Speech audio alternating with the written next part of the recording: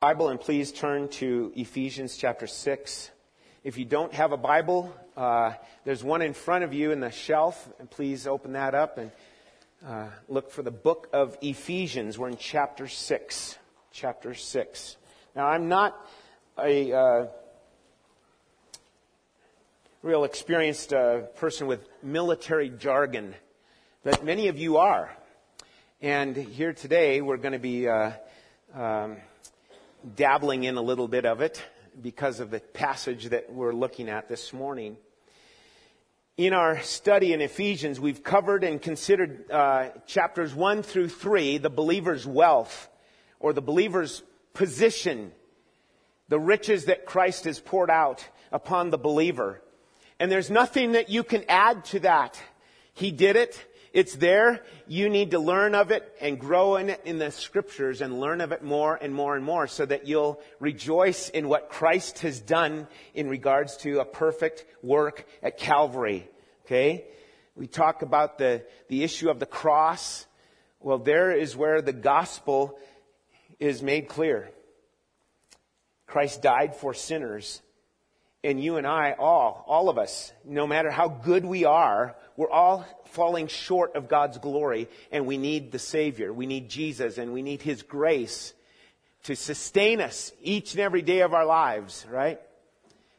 It's not like that little piece of fruit can make it on its own apart from being in the tree, right? Or in the grapes in the vine. We got to be there, and that's the idea of being saved. We're in Him as believers in Jesus Christ. If you are not sure about your salvation, we beckon you, we call to you, be saved. Put your trust in Jesus Christ. Repent of sin. Acknowledge that sin is what has separated you from God. And acknowledge the fact that Jesus lived a perfect life and He kept the law. He pleased God in every single way. And now it's for you to believe. If not, you've rejected the person of Jesus Christ. No matter, and it might be that you're a really, quote, good person in our eyes. But in God's eyes, you've rejected His very gift of salvation. So, that's a bit of Ephesians 1 through 3. Okay? And so, that's the wealth that the believer has in Christ. Then, in chapters 4 and 5 of Ephesians, we looked at the believer's walk. Here's the walk, the practical aspect of the believer. Following through with what Christ has already done and living in dependence on Him and putting into action what you know is true. Walking with Him. Okay? However, the life of a Christian is not simply a walk in the park, as we say. God's enemy, the devil, is still on the prowl, still at work, seeking those who he could devour, the Bible says. He's ready to deceive Christians. He's continually counterfeiting God's work. So we go from the believer's wealth in chapters 1 through 3 to the believer's walk. And the reason I bring this up is because now we go into the believer's warfare. The believer's warfare. And Paul says in chapter 6, verse 10, look at it with me. Finally, be strong in the Lord and in the strength of His might, and put on the whole armor of God that you may be able to stand against the schemes of the devil. And by now, you and I can say that without looking, right? I do want to say thanks to Noreen and continuing to bless us with these tunes to help us to remember God's Word and to hide God's Word in our heart. The more you are listening to things of God's Word and hiding them in your heart, the more you have a reservoir of strength and dependence on His Word. Along with the fact that if you're a believer, you have the Spirit of God dwelling within you. And that equips you then to face the difficulties that we face in life.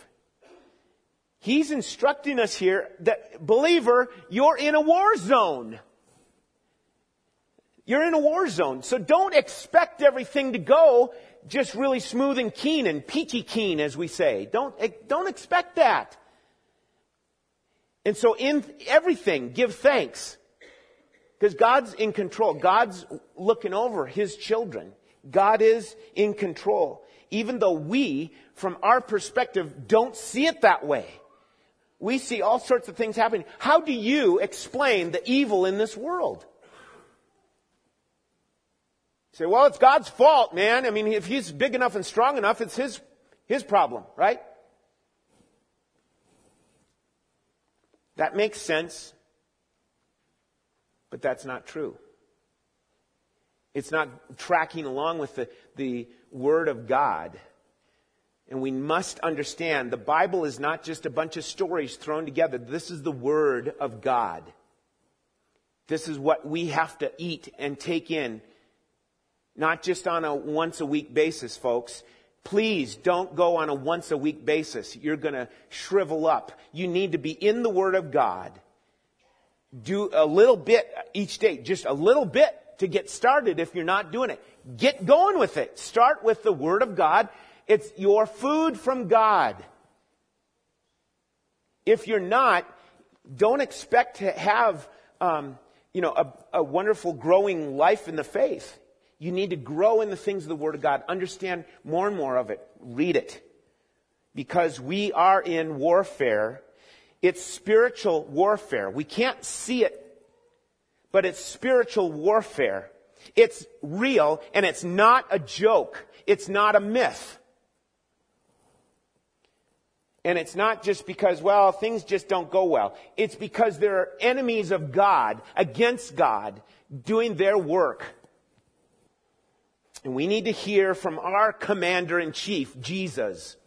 We need to hear from Him about how to handle this. And that's why we have this military imagery, if you will.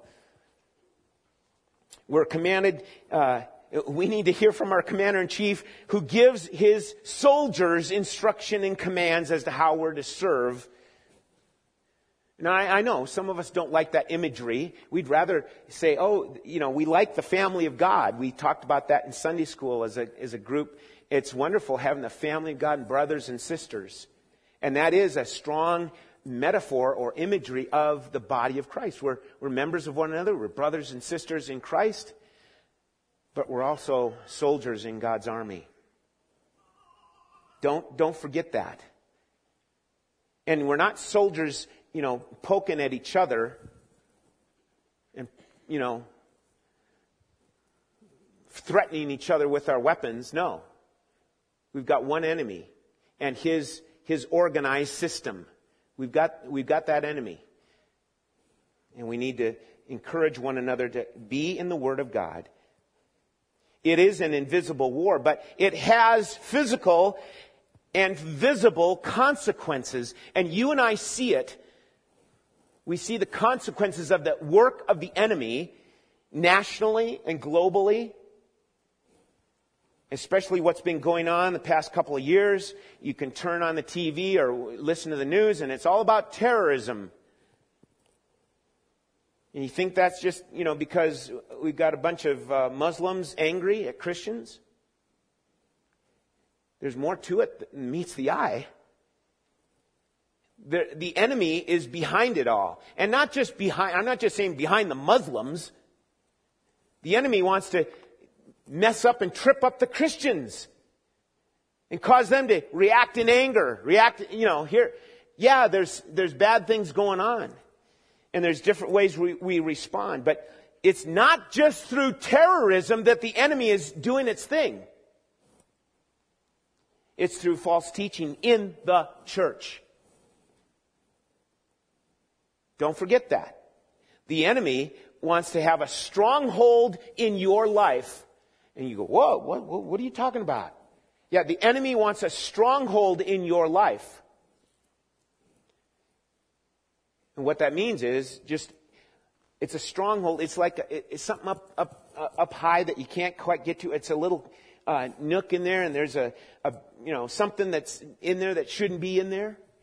And really what it boils down to is mental beliefs, things of your mind that you hold to, that work themselves out in practice. Strongholds that need to be cleared out for the glory of God.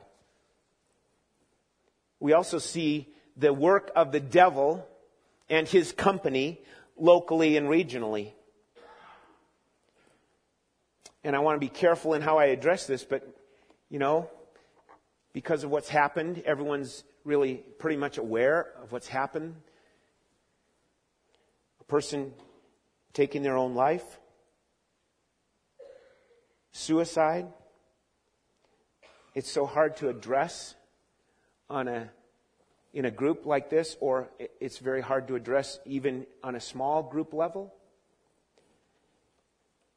And all I want to say is, the enemy simply rejoices in that. Having accomplished something that really is not designed for anyone. And again, it's not just with suicides that the enemy is working. He wants to stoke fires and mess-ups all over the place. And in addressing this subject is really challenging and difficult, because what we don't want is to turn Christians into name it and claim it kind of people and going in against Satan. I'm going to go fight Satan. I'll show Satan. Listen, you're no match for Satan. Do you understand that? You're no match for Satan. So don't go there. And as we go through this passage, we'll come to see more and more our commander-in-chief, Jesus. He defeated him already. Satan is a defeated foe. He's already defeated. So what we have then is, here's our commander-in-chief, Jesus, calling out with three basic things about his soldiers and what his soldiers ought to be alert to. Number one is the battle call. Number one in your outline, if you want to follow along, the battle call. Okay? His call reveals, letter A, the soldier's resource. The soldier's resource. And it's very simple. Verse 10. Be strong in the Lord and in the strength of His might. Strength in the Lord. Strength in the Lord. Just let that sink in, folks. Strength in Him. Right? Be strong is actually a command here. And it's not in an active voice. It's in a passive. In other words, let His strength strengthen you. Let His strength. It's there. He's accomplished it. He's already claimed the victory. It's a done deal. So we need to allow that strength of Jesus to lead and guide. So be strong in the Lord and in the strength of His might. Strength here is referring to the possession of strength that affords the supremacy or the control of God. So from this phrase, this verse 10 and 11, we see both the one who is strong and the strength that He provides, as He did with many examples in the Old Testament. This whole imagery of being a soldier or fighting the fight, you can read in the Old Testament and see it popping up here and there, shadows of it. Because why? The Old Testament is filled with wars, fighting. Some of us think like, oh my goodness, this is another fight, another battle, another war, more killing. And so it points you as a believer to the fact that there's an ongoing war, a spiritual fight, a spiritual battle that goes on and on. And there's examples of good soldiers and bad soldiers, and one in particular that's a good example for a certain time of his life, not his whole life, but a certain time of his life. Just mark it down if you're taking notes. 2 Chronicles 14. In 2 Chronicles, we're not going to turn there, but 2 Chronicles 14 talks of King Asa. Get this. King Asa has about 300,000 in his army. Not bad. 300,000. Until Zerah, the Ethiopian, shows up. Guess how many Zerah, the Ethiopian, has behind him? 1 million. 1 million. And along with that, 300 chariots. Okay? And Israel is basically a foot soldier crowd here. troops on the ground, right? Asa went out to meet him. 2 Chronicles 14, verse 10. And he cried to the Lord. Right there. He cried out to the Lord. Listen. "O Lord, there is none like you to help." He's not talking about running and escaping or hiding. He's saying, "O Lord, there is none like you to what? To help. Between the mighty and the weak. Help us, O Lord our God, for we rely on you, and in your name we have come against this multitude." Now, all of you know about David, right? David going up against Goliath. Same thing. He's talking about the strength of a mighty God, not his skill, not his strategy. And listen, when we talk about spiritual warfare for the believer now, in our day today, this is the attitude we need to have. We rely on God. He's our one and only resource. Okay? And this, I have to say this here, it's not a matter of neglecting the issue of spiritual forces against you. It's not a matter of neglecting it. But it's not, on the other hand, a matter of overemphasizing it. It's not like every little thing is from the devil. Don't go there. So extremes like that are not healthy for us and wise. We need to understand the Bible says it.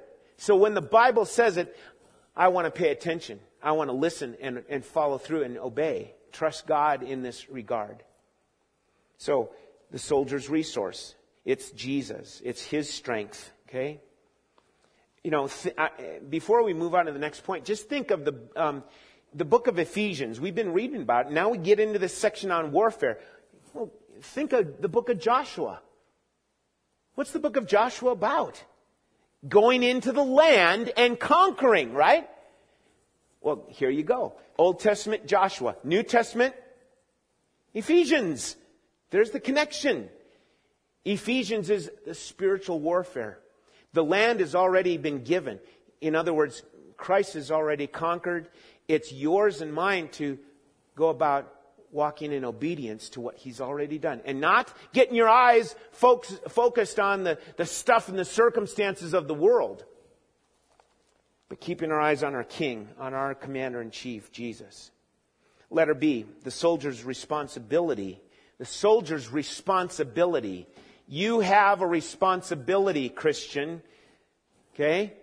Again, in the power, in the strength of the Lord, by his doing, we put on. That's what he says in verse 11. Put on the whole armor of God. Okay? Put it on. Make sure it's the armor of God. Why? Well, back to David and his story. Okay? 1 Samuel, in chapter 17. Remember what happened there? No one wanted to take on Goliath, and so what does King Saul do? He says, "Here, let's fit you out with my stuff." Right? And David said, I'm not going to go with this. This is not tested. And really, here's a picture of the armor of the flesh versus the armor of God. You need to be sure you've got the armor of God, Christian. And we're going to talk about that next week, is the pieces of the armor of God. But that's our responsibility. And we have to bring it together in the New Testament. It doesn't always talk about put on the armor. Here it does. In other places, Romans chapter 13, verse 14, he says, put on, anyone know that? Put on the Lord Jesus Christ and make no provision for the flesh in the lust thereof. You're to put on the Lord Jesus Christ. You say, I already did that. See, there you're open and vulnerable now to temptation and defeat. Not just temptation, but defeat, because you haven't put on the Lord Jesus Christ. You say, well, I did that at salvation. No. This is an ongoing thing, folks. You can't just look back on your history and say, I got it down. No. It's a continual thing of trusting in Him, of welcoming His grace each and every day. So, there is a responsibility that you have. Then third, letter C under number 1, the soldier's readiness. The soldier's readiness. Again, the imagery that Paul uses here is really from his experience. When Paul was in Rome, he was not a soldier, he was a prisoner. He was chained in chains. He was a prisoner. So regularly he would see soldiers. Okay? They were always ready. They didn't come in, so to speak, with their latte and their shorts on or something and a t-shirt from sleeping. They came in with their armor on. They came in ready to go. They were set and ready. Here's my question. Are you God's child? Stop and think about that. Are you God's child? What do you base that on? If you are God's child and you base that on faith in Jesus Christ, then you are enlisted as a soldier. It's not a thing of if you are. You are. And you need to be really following what Scripture repeatedly exhorts us and instructs us. In light of this imagery, the battle is going on. We're to be alert as soldiers. We're to be watchful as good soldiers. 2 Timothy chapter 2 says, don't be distracted with the civilian affairs, but like a good soldier, be alert. Be watchful. It's expected that a soldier is ready. And I know some of you, I'm talking to the choir, so to speak, you're doing it on a regular basis. You're serving our country and you're ready. But think of it. Think of what things were like in Israel back in this day. Back in the day, there wasn't an iron shield that they had. They didn't have that security system. And nations, there was many nations around this little nation of Israel. And it might have been the Philistines. It might have been other nations that were trampling in and coming through onto the Israeli borders and coming in and trying to do battle and take over land. And again, many different countries, not just the Philistines. And this readiness factor, I want to zero in on this real quickly here. Turn to Judges in the Old Testament. Turn to Judges. Again, the book of Judges is another great book to read in light of this subject. Judges chapter 4. See, it wasn't just the men, it was the women. Judges 4, starting at verse 17. Now Sisera, he's one of these enemies, fled away on foot to the tent of Jael. Jael was the wife of Heber the Kenite. For there was peace between Jabin, the king of Hazor, and the house of Heber the Kenite. And Jael came out to meet Sisera and said to him, "Turn aside, my lord, turn aside to me, do not be afraid." Sisera is on the run. And he said to her, it's in verse 18, so he turned aside to her in the tent, and she covered him with a rug. And he said to her, "Please give me a little water to drink, for I am thirsty." So she opened a skin of milk and gave him a drink and covered him. And he said to her, "Stand at the opening of the tent, and if any man comes and asks you, 'Is anyone here?' say no." But Jael, being ready, the wife of Heber, took a tent peg and took a hammer in her hand. And then she went softly to him and drove the peg into his temple until it went down to the ground while he was lying fast asleep from weariness. So he died. And behold, as Barak was pursuing Sisera, Jael went out to meet him and said to him, "Come and I will show you the man whom you are seeking." And so he went into her tent, and there lay Sisera dead with a tent peg in his temple. Now, that's not your normal soft Sunday school story. This is serious. And she was serious with an enemy of God. sometimes you and I are not very serious with God's enemies and the things that would cause us to trip up and stumble.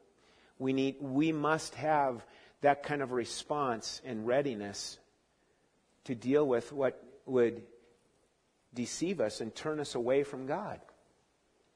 Now, in no way, so it's very clear, I'm not talking about having your peg and hammer in your car.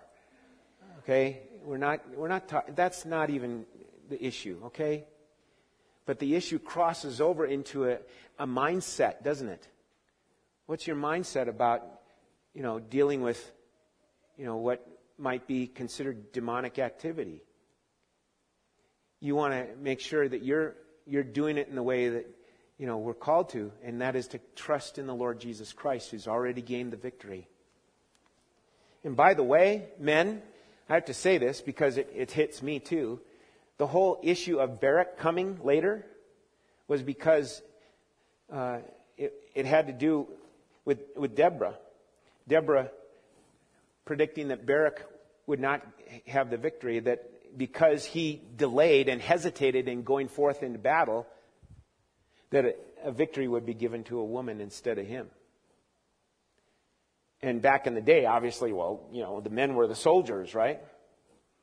And here's a bit of a humiliation about Barak, not stepping forward, not walking out, not taking charge in that sense as a man. And men, we need to be leaders in this way. Okay?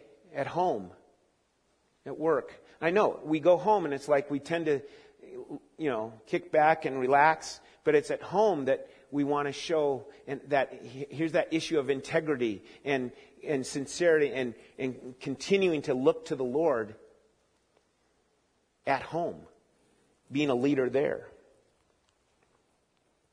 So, the readiness factor for the soldier. That's the battle call from our commander-in-chief. Then number 2 is, you see it there in your outline, battle intel, or the battle reconnaissance. Here's the issue of our commander-in-chief informing us more specifically about the enemy. Notice the end, back in Ephesians 6, verse 11, where he says, put on the whole armor of God that you may be able to stand against the schemes of the devil. That's where we start with this intel. We've got to have an understanding of how he works. Okay? And it's the schemes of the devil. So letter 2a, the enemy's schemes. The devil's sneaky, crafty methods of hurting or messing up, tripping up Christians. And our commander-in-chief, Jesus, understands who the enemy is better than anyone. And he warns us of his schemes, which are the outflow of Satan's evil character. It's in his heart. And Jesus said this about the devil, right? In John chapter 8, what did he call the devil? A liar and a murderer. Okay? He's also known as an accuser of the brethren. He wants to accuse you before God. You sinned again. You blew it again. And the accusation ends up being something that goes against the grace of God. And we have that guilt conscience, and we tend to think, I got to work harder. That's all Satan needed to do, is put that little thought in your mind that you're not good enough. How many of you feel that way? I'm just not good enough. Yeah? I know, you don't have to raise your hand. Just nod your head. Yeah. We have that. And so much of that is going right against the grain of what Jesus accomplished. To bring forth grace. Grace upon grace. Now, don't take that the wrong way either. Let's not take advantage of His grace in the sense that, hey, you can live however you want to live, because He'll forgive you. That's wrong thinking also.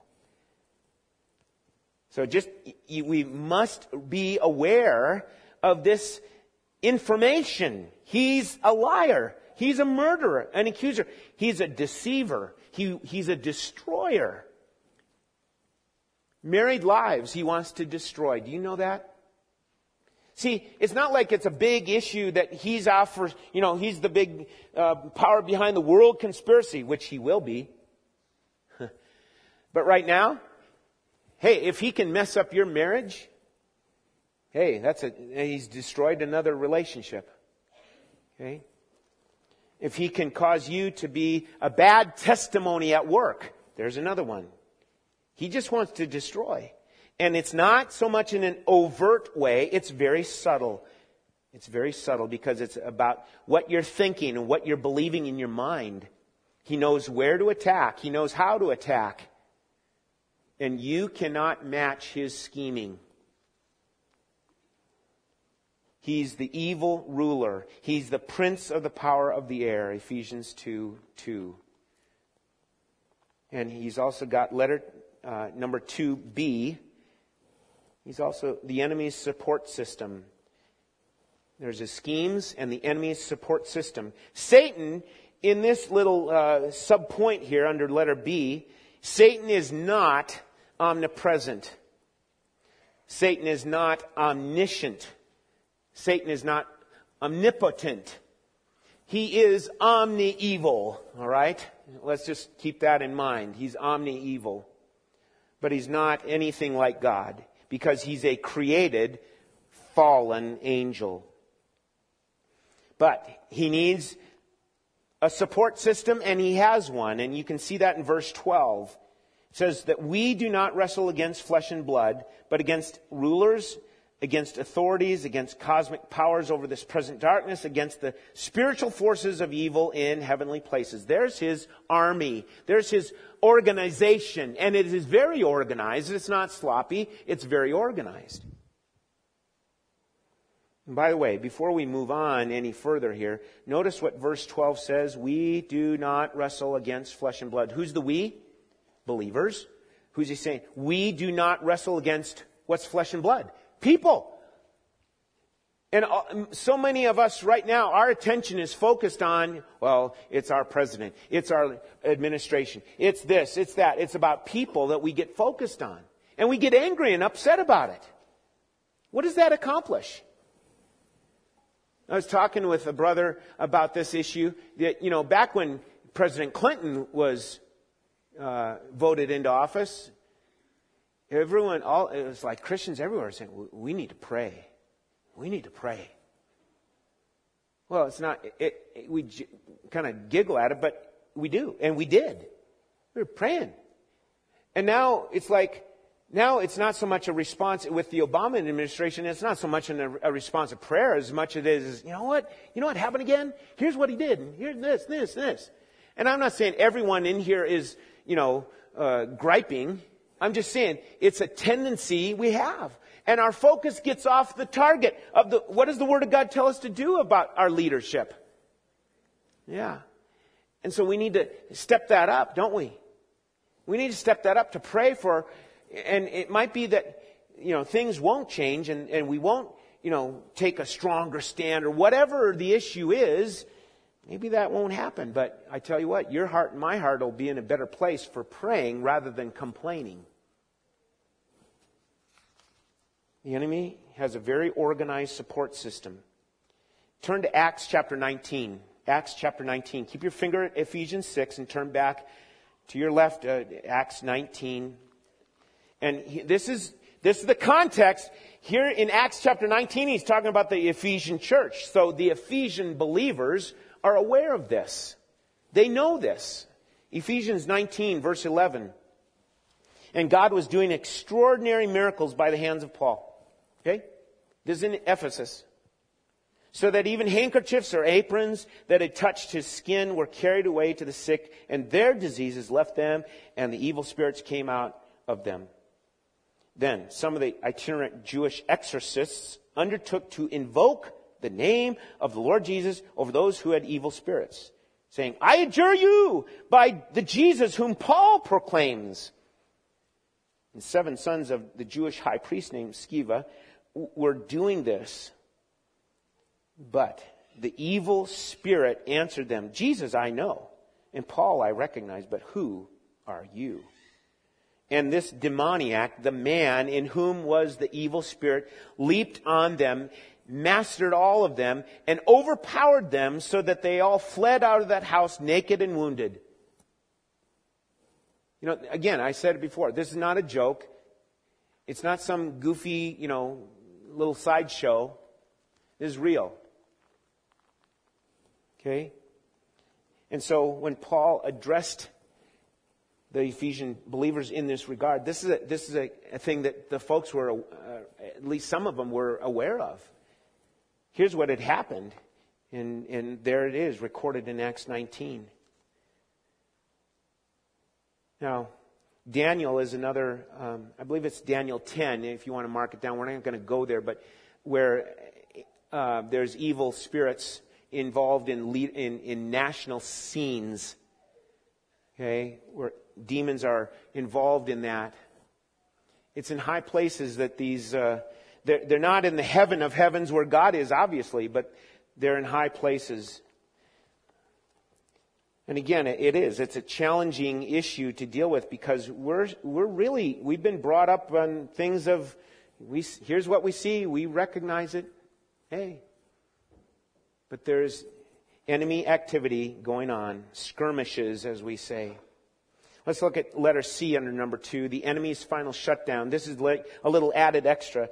The one key element to all this is that Satan, is already defeated. He's a rotten, cheating enemy, okay? And he's defeated. And he's still stirring up all skirmishes he can. But he's on God's schedule for his final shutdown by God's all-powerful righteous arm. He's going to get shut down, and I like to think of it as the big splash in the lake of fire. Okay? And again, it doesn't jive with our modern-day world, but here it is in God's Word, giving us warning about it. Then back to Ephesians 6, verse 13. Look at verse 13. Therefore, because of the spiritual forces, because of the rulers and the authorities against God's way. Therefore, verse 13, take up the whole armor of God that you may be able to withstand in the evil day, and having done all to stand firm. So number 3 is battle tactics for the believer. Here's the believer's strategy in the fight. And we think, oh, okay, here we go, ready? What does it say? Put on the whole armor and stand firm. And some soldiers that are all gung-ho and ready, what? Isn't there more? I'm supposed to go out and fight. What's the idea here? Be in your armor and stand firm. There you go. That's the battle tactics. Stand back and watch God do the work. Okay? So, under battle tactics, letter A, it's just simply suit up. Suit up in the armor of God. And it's a matter of always, he repeats the command from verse 11. Put on the armor of God. Put it on. It says it twice in these 3 verses here. Because the enemy and his army are there. And therefore, take up the whole armor of God. Not part of it. Okay? What would the football player look like with half of his uniform on, walking out in the field on a sunny morning? What does a soldier look like with half of his uniform on? No, put on the whole armor. He says that 2 times like that. Put on the whole armor of God. And then letter B, to stand up. Again, always be suited up so that you may be able to withstand, resist, and oppose what's going on in the enemy ranks. Now, the picture is this. It's really the picture of defending what's already been won and what's already been delivered over to the Christian. That's the idea that you have, Christian. It's like, our little kids game that we used to play as little kids, King of the Hill. You're on the top of the hill. That's where Jesus put you, on the top of the hill. And you don't need to go down and attack and push and do whatever. You just stand there in the armor of God and stand firm. And it's like we want to do more than that. We want to, I'm going to add this. I'll do this. And then we realize we've gone kind of out of our guardianship from our commander-in-chief. We've gone off on our own. Remember this story? Again, there's so many stories in the Old Testament about this. Remember the story where the 10 spies said, no, we can't go. And the 2 spies said, yes, let's go into the land. And the 10 spies won out with their counsel. And the 2 spies, Joshua and Caleb, they tore their clothes and they were, just repenting of this. Remember what the people of Israel decided to do after they found out what this meant? The army got together, said, oh, we're sorry. And they confessed their sin. And come on, let's go out to battle and fight these guys. And Moses warned them, don't go. God's not with you now. He's already judged you in this. And the army went and they got spanked. They got defeated. God wasn't with them in that occasion. Listen, we need to understand. We've got to suit up and stand firm. He's done the work. The day is evil, as it says here in verse 13, that you may be able to withstand in the evil day. And what is it that we stand on, really? We're not standing on some little hill. We're standing on His perfect work. His perfect work. You can fill that in. It's His work of salvation. He's the captain of our salvation. He did it. You don't have to add to it. He did it perfectly. You can't even add anything to make it better. And we all know this because you can't improve on anything that's perfect. If we'll let that sink in and realize His work is perfect. Therefore, what do? We walk in faith, love, obedience. Those are the responses of the believer. Then we also stand on His precious words. As the Word of God points to Jesus. That's what we're, in Sunday school across the way in Fellowship Hall. It's about seeing Jesus in the Old Testament. And in the overflow here in Sunday school, we're doing the names of Jesus. So everything points, that's what we're trying to say. Everything points to the perfection of the gospel on your behalf. He's the living Word. Hebrews chapter 4, verse 12, right? For the Word of God is what? Living and active and sharper than any two-edged sword. Okay? The Word of God is effective. We need to stand on the Word of God. It's effective. Like in Isaiah 55, like the rain and snow and the water that waters the earth, so shall my word be that goes forth out of my mouth. It shall not return to me void, without accomplishing what I desire, without succeeding in the matter for which I sent it. Folks, we must understand we're standing not in our own strength, we're standing in Christ's strength and on His perfect work and on His precious Word. Psalm 33 says the Word of God is right. By the word of the Lord, the heavens were made. Proverbs 30 verse 5 says that every word of God is pure. All these, you just go look in the concordance and look at the amount of verses that talk about the importance of the Word of God in your life. I get back to what I said before. Are you in the Word of God? Are you reading? Or are you waiting for a Sunday morning to come around? Take time to be in the Word of God. Look, the enemy knows the vulnerable points. He knows, okay? And so we've got to, bulk up, as we say, in what Christ has already provided and understand here's the riches that He's already given you. Claim them. Claim them for yourself. And to finish up, as long as we live, this battle belongs to the Lord. Okay? This battle belongs to the Lord. What battle? Is the battle in regards to your life. It's the big scene battle also. Okay? So, 1 John chapter 5, verse 4 and 5 says, everyone who has been born of God overcomes the world. And this is the victory that has overcome the world, our faith. Who is it that overcomes the world except the one who believes that Jesus is the Son of God? As we close our time, again, I ask, do you know Him? Do you know Him? We want to encourage you about putting faith in Jesus Christ, as He is the only way in which a person, a sinner, can be made right with their Creator. He's done the work. Faith is what God says needs to be put. Faith in Jesus Christ. Would you repent of your sin? Would you acknowledge that to Him and ask Him, come, be my Lord. Be the Lord and Savior of my life. I call out to you. I recognize my dilemma. I put my trust in you. We hope that you will do that. If you want to talk about it, please come and see me or one of the guys that was up here singing. Please don't leave without dealing with the eternal issue of your life.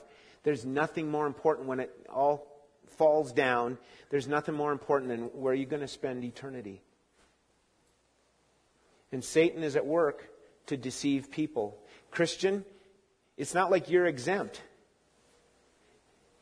You know, he wants to counterfeit and deceive, and he's active. He's very skilled in it. Recognize that he wants to do it right here with the Word of God and tweak it just enough for you to think that you've got to add to what he's already done.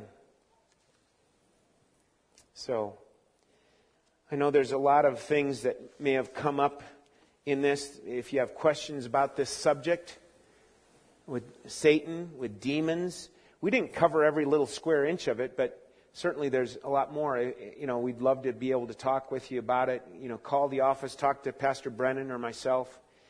It's certainly not a light issue. And we want to just finish our time here by saying, Jesus is the victor. Jesus is the champion. And you can walk with Him today and go out today and understand, you know what? Jesus did it all. Jesus paid it all. All to Him I owe. Okay? All right, let's stand together and we'll close in prayer. We want to encourage you about sticking around, joining us for our potluck lunch. We'll get started as quickly as we can. And so, in light of what has been said here this morning, therefore, my beloved brethren, be steadfast, be immovable, always abounding in the work of the Lord, knowing that in the Lord your labor is not in vain. Father, we bow before you to give you thanks and praise that Jesus has claimed the victory. And Lord, for you have instructed us and showed us here that faith is how we can claim the victory. Faith in Jesus. Lord, with all the things going on in this world, all the terrible, tragic things going on, help us to be a people that are quick to go to our knees and pray, asking for you to do your work, asking for your help to demonstrate Christ and talk of Christ. Lord, there's so many people who are hurting and struggling with issues. And you have spoken and given us insight and wisdom to your word. Help us, Lord, to pass that along to others in a spirit of love. Thank you again, Lord Jesus, for your perfect work at Calvary and for the victory and the assurance that one day you will be vindicated and you will receive all the glory and honor and praise forever and ever. Amen. Amen.